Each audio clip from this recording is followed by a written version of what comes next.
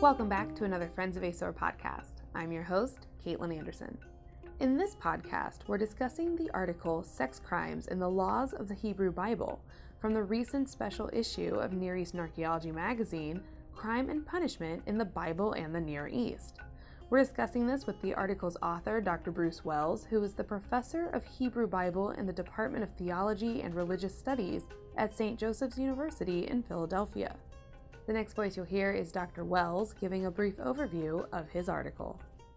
This issue of Near Eastern Archaeology had several articles devoted to the topic of crime. So I decided I would go through the laws in the Pentateuch or Torah of the Hebrew Bible and look for laws that dealt with sexual acts that might be considered crimes.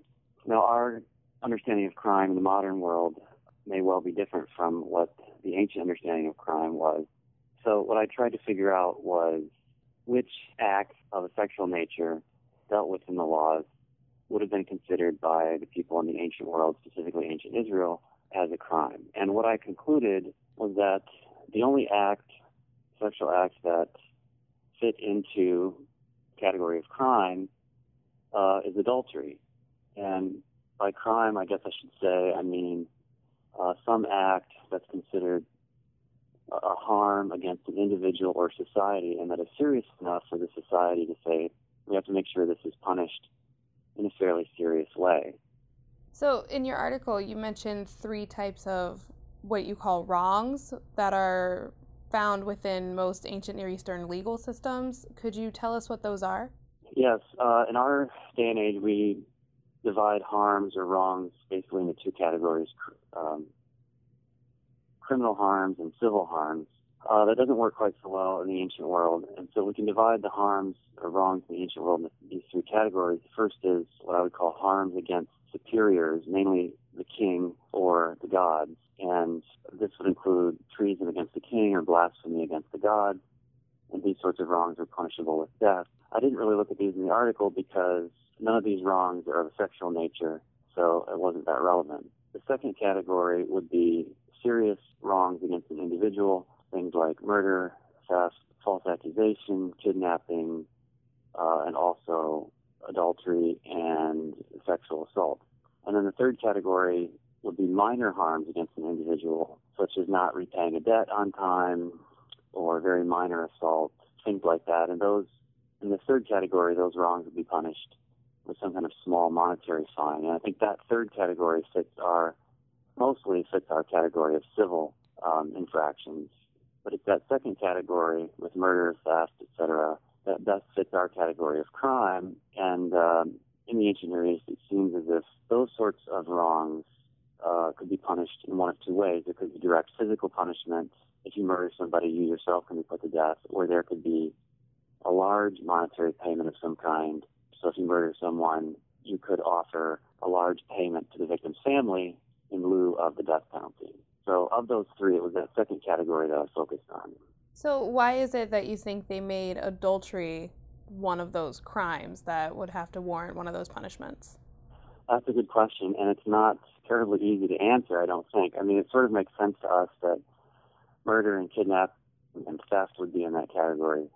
And those are wrongs that violate another person, especially when you think of theft and kidnapping. They mainly violate the head of household. So if you kidnap the male head of household in the ancient world, if you kidnap his son, you've wronged him in a certain way. If you steal from the household, you've wronged him, not necessarily his wife or his children.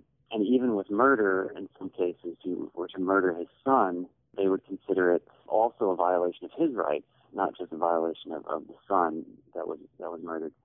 And the male head of household, the father would have the choice to decide what to do if he could prove that a certain person was guilty before the judges.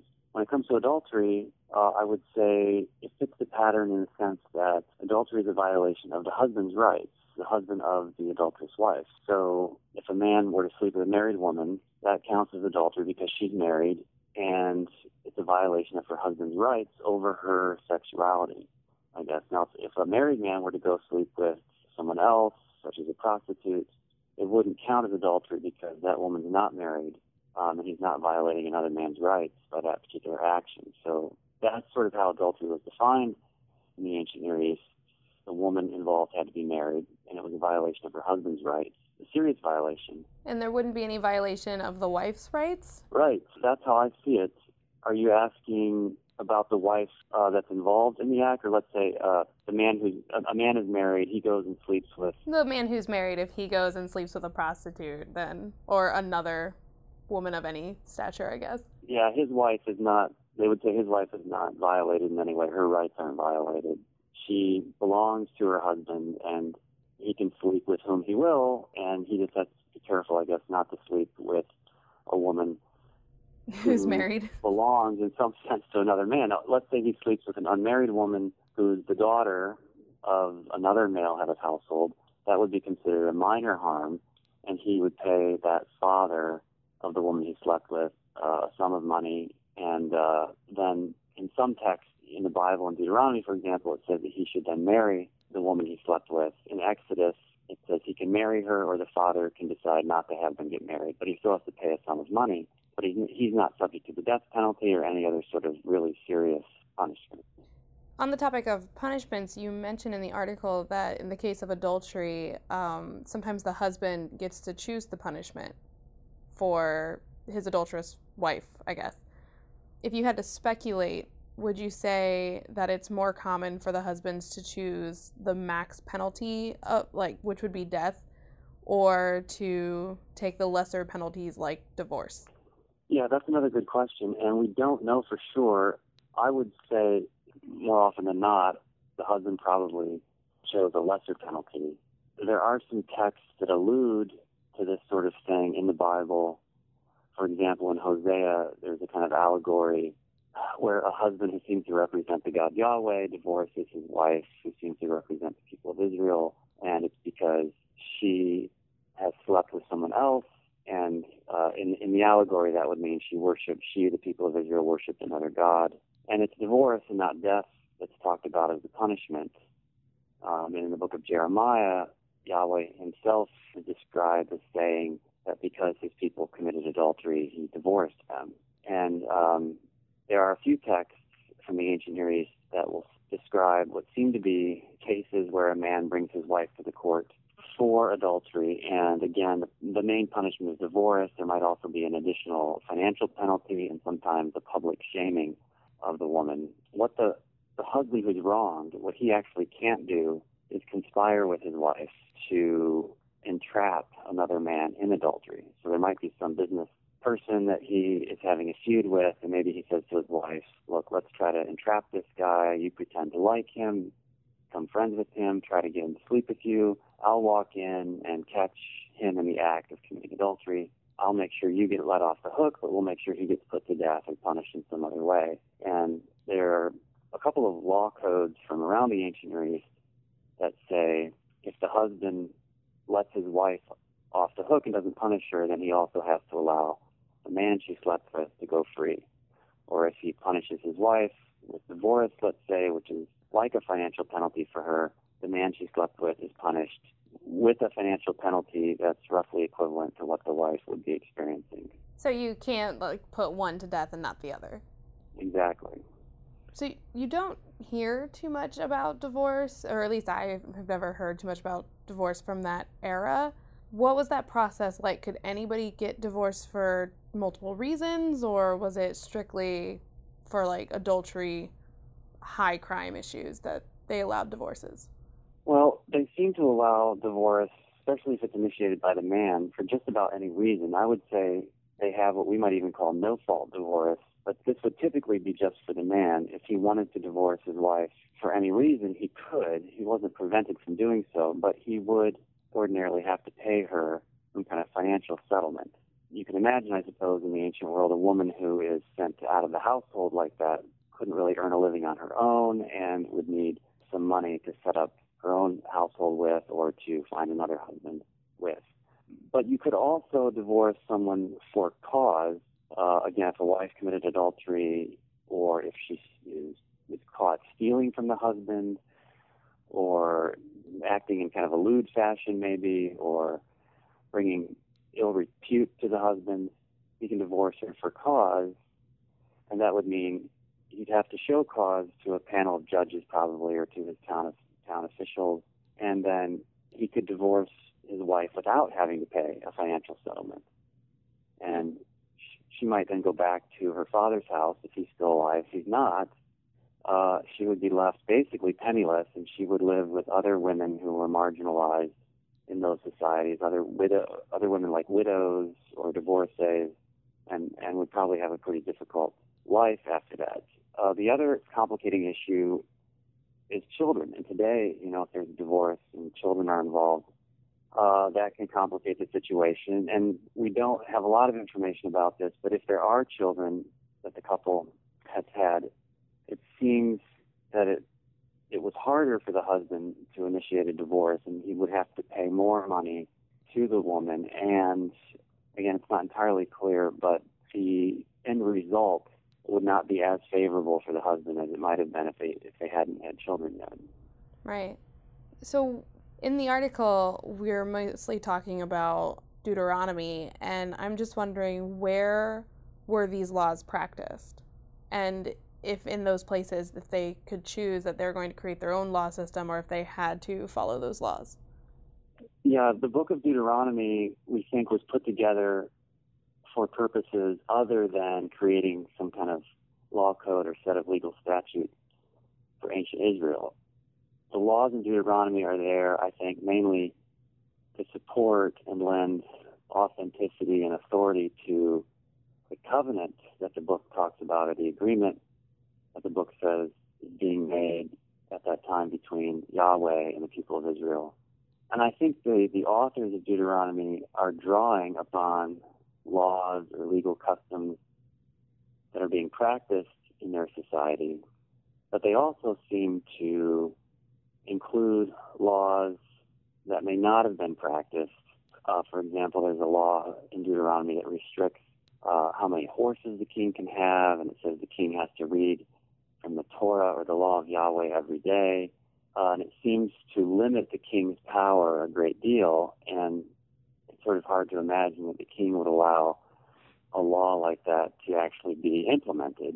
Right. The laws in Deuteronomy themselves are not the legal statutes by which people had to abide, but some of the laws in Deuteronomy and other books like Exodus and maybe Leviticus, some of those laws may have been very similar to laws that were being practiced in the society. But the problem is, from ancient Israel, we don't have very many legal documents of practice, such as actual trial records that would tell us what sorts of verdicts courts were rendering. And we have very few contracts that show us what legal practice was actually like.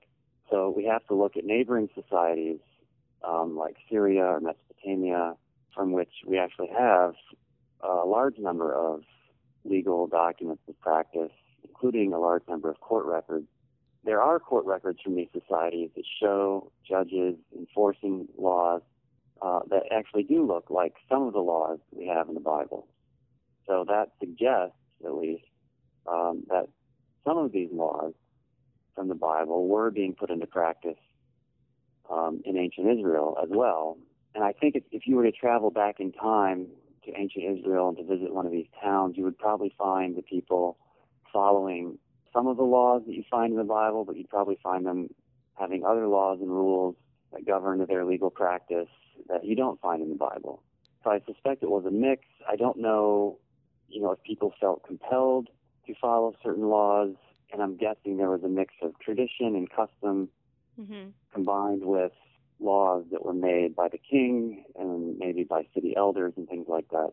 But what we have in the Bible itself probably doesn't represent the actual laws of ancient Israel. It might contain some of them, but I don't think it was written necessarily to be the law code for that country. Mm-hmm. Well, speaking of the laws and how things are often left up to interpretation, you mention Eckhart Otto and Susan Schultz, and you mentioned their interpretation of the laws, and you say that they differ on an arguably really important detail. And for the people listening to this podcast, could you elaborate on what they differ on? Sure. It is interesting because they read the exact same text and come to really diametrically opposed conclusions. So Otto says that Deuteronomy makes an important advance forward in the legal status of women and raises their legal status higher than it was in other ancient Near Eastern societies. And he says this because he thinks that Deuteronomy is treating women as standalone legal subjects, just as it would treat men. And not as strictly property? Right, not as property, not as just subject to the whims of their husband. You could say that in some ways women back then, the law they had to obey was whatever their husband said. Mm-hmm. And the punishments they might suffer would be whatever their husband decided. Otto is saying that that's not the case in Deuteronomy. They're saying the woman is responsible for her own actions just as a man would be.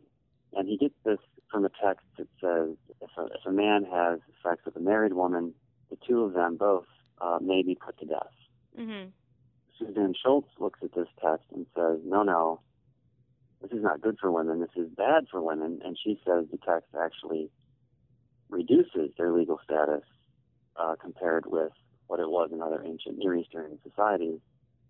And the reason she says this is that the woman's consent, she argues, is not taken into account. And the men are so interested in controlling the women that they're going to say she should be put to death for sleeping with another man, even if the other man forced her to sleep with him. Right, because in the article you mentioned that the main difference between consent is just the location of where it took place, like if it took place in a city versus the countryside. Right, that distinction between sex in the city and sex in the countryside is specifically talked about for a betrothed woman, someone who's just engaged to be married and isn't fully married. Oh, that doesn't even include people who are fully married. Well, right, but Otto says, well, the authors of Deuteronomy are telling us they would take that into account for fully married women as well. And Schultz is saying, no, if it doesn't say that relates to fully married women, then it doesn't relate to fully married women. And I tend to agree with Otto on this. I mean, it seems reasonable to assume it would count for both, but I can't prove that. But you're right about the location. If it takes place in the city, they assume she did indeed give her consent. If it takes place in the countryside, they assume she was saying no, but no one is around to hear her protesting and trying to fight the man off and so on. So that's all based on the assumption that she wasn't being threatened, that somebody who forced themselves on her still gave her the opportunity to yell or get the attention of somebody else. Right, good point. I mean, you may have said if you make any noise, I'm going to hurt your family or something, or it's holding a knife to her throat. You know? Mm-hmm. That's a good point, and I'm not sure to what degree they would have taken the woman's consent into account. It seems like they're trying to take it into account some, but it relates only to her culpability. The man involved is punished in the same way. No matter what. Regardless, no matter what. So you mentioned that, I mean, if it did take place in the city, or if they were questioning her consent or intent for the crime, that a truthful witness would be enough to, I guess, prove her innocence in place of two witnesses. So I guess my question is, what is a truthful witness? Yeah, in another publication, I make the argument that if you only have one witness, you usually have to have some other evidence. If you have two witnesses, they consider that completely good enough. And it's hard to say exactly what a truthful witness is. I think the distinction I would make is between a false witness and what I might call a good faith witness. And a false witness would be one where they can show the statements made in court were completely false, and there's enough reason to believe that the witness's motives were duplicitous in some way. Mm-hmm. With a good faith witness, they might not turn out to be right, or the judges might disagree with them, but there's no evidence to suggest that they were being malicious when they made their statements. Whether or not they're truthful, is another question. Mm-hmm. That makes sense. I can get behind that. So what was the most challenging part of your research for writing this article? In terms of my own research, I guess what was hard was coming to terms with the fact that they operated in just a very different way from how we do today, and that some of these acts that we would consider sexual assault, sexual violence, and rape were not treated in that way. I have a teenage daughter, actually, and if someone were to perpetrate some kind of sexual violence on her, today I could have that person prosecuted and seriously punished. But in the ancient world, I couldn't have done that. I would have had to accept some sort of payment, perhaps, from the perpetrator, even if my daughter hadn't consented. Right. And in some cases, I would have to let the two of them marry, even if I didn't want that to happen, and even if she didn't want that to happen. And trying to navigate through these issues without, sitting back in harsh judgment of these ancient societies and just trying to describe kind of the way they saw the world, the way they handled it, on the one hand, and then not trying to just gloss over the fact that an act of sexual violence is being talked about here was hard to do. And I have a few footnotes in the article, and I try to deal with that a little bit in one of the footnotes, but some scholars have called all of us to task for not being honest enough about the sexual violence that's discussed in some of this literature. No, I imagine it's incredibly difficult. We all have our own biases living in the time and age that we live in now. And reading about it is really hard not to be like, well, wait a minute, why are only the wives being punished? Or I can relate to how hard. And it must be really hard for you as the researcher going back and looking through all of it. I can only imagine. Yeah. One temptation, of course, is to make all sorts of value judgments about these people. And I think the scholar's job, there's a time and place for the scholar to do that, but in other cases we're trying to describe what was happening in that society. And I know, 100 years from now, 150 years from now, people will look back at my generation and probably be aghast at something that we have done or that we're not doing and make plenty of value judgments about us. And for whatever reason, we're just not aware of what we're doing wrong right now because of our own biases and prejudices. So there is a time and place for value judgments, but one also has to be careful because one will also probably be judged in that same way down the road at some point. All right. So on a less depressing note, what was the most interesting thing you learned while researching this article? Two things I would say. I'm still amazed at how two intelligent people can look at the same text and come to two very different conclusions. And I've been in this boat before where I read a text and I think one thing, and then a good friend of mine might read the same text and come up with a completely different conclusion. And that was the case with Eckhart Otto and Suzanne Schultz. The other thing I would say is it became much more clear to me in doing this research that there is a collection of laws from the ancient Near East that does count certain kinds of sexual assaults, apart from adultery, as a crime. And this collection is called the Middle Assyrian Laws. They're from northern Iraq and date to around 1200, 1100 BCE, something like that. They talk about one man sexually assaulting another man, and that counts as sexual violence. That might be understandable because the man is the victim. But right, I was going to say, would that just go back to the whole doing harm to the head of household thing? Exactly. So there's that. And then, but they do have one law about a man assaulting another man's wife. It says if he lays a hand on her and acts like an animal, like a sexually aroused animal or something, it uses phraseology like that. Or if he kisses her. Oddly specific. Exactly, yeah. So if he touches her in this way or kisses her, he can have his finger cut off or his lower lip cut off in the case of kissing. It does say she's a married woman, and it doesn't try to explain much else. But I hadn't paid much attention to this particular material before, and I found that I couldn't talk about it much in the article, but I found that to be very interesting, and I made a note of it because it does make the Middle Assyrian laws stand out a little bit because they're going into more detail about these two particular kinds of sexual violence. No, it is really interesting. And I guess one reason I find it so interesting is that we often hear about the virtue or value of a woman going into a marriage and what is expected of her and, like, I guess her purity. So it's interesting to me that there aren't more laws regarding that, given that if that is violated before she's married, then that can affect the rest of her life. It can, and the laws that speak to that try to protect her father mainly, it seems, so that if she's violated before she gets married, the man who violates her has to pay her father, because from this point forward, she won't be desirable probably to another man, and so the father won't get what we call bride wealth or a bride price paid to him, because, as you said, no one's going to be interested in her anymore.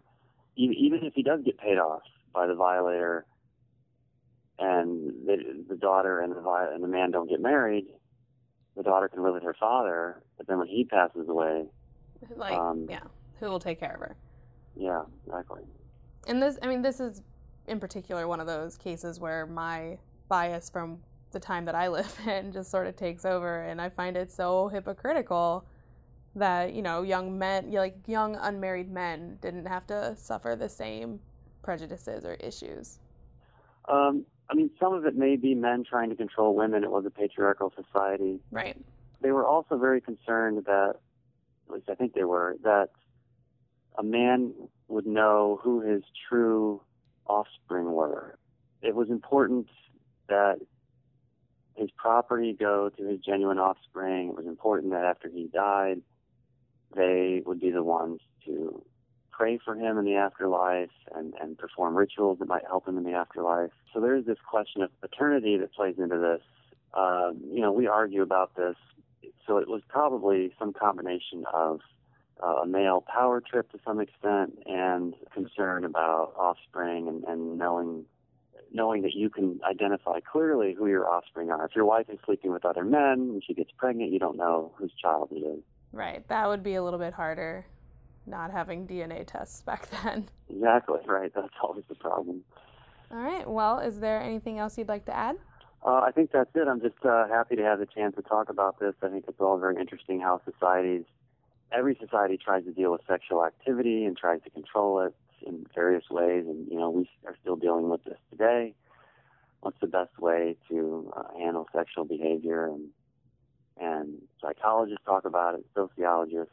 It's interesting to see how they tried to deal with these issues in the ancient world, I think. So always happy to talk about my research and work. It's a lot of fun. No, we're always happy to talk to you. It is something that it's really interesting to see develop over time, given that this isn't a new development. It's, one would argue, human nature. Mm-hmm. Yeah. And women had certain rights in the ancient world that you might not expect. In certain cases, they could own property, and they weren't always treated just as property. And if you compare them, I should also say they often had an important economic function within the household. They could be a good, smart woman could make life a lot easier for her household.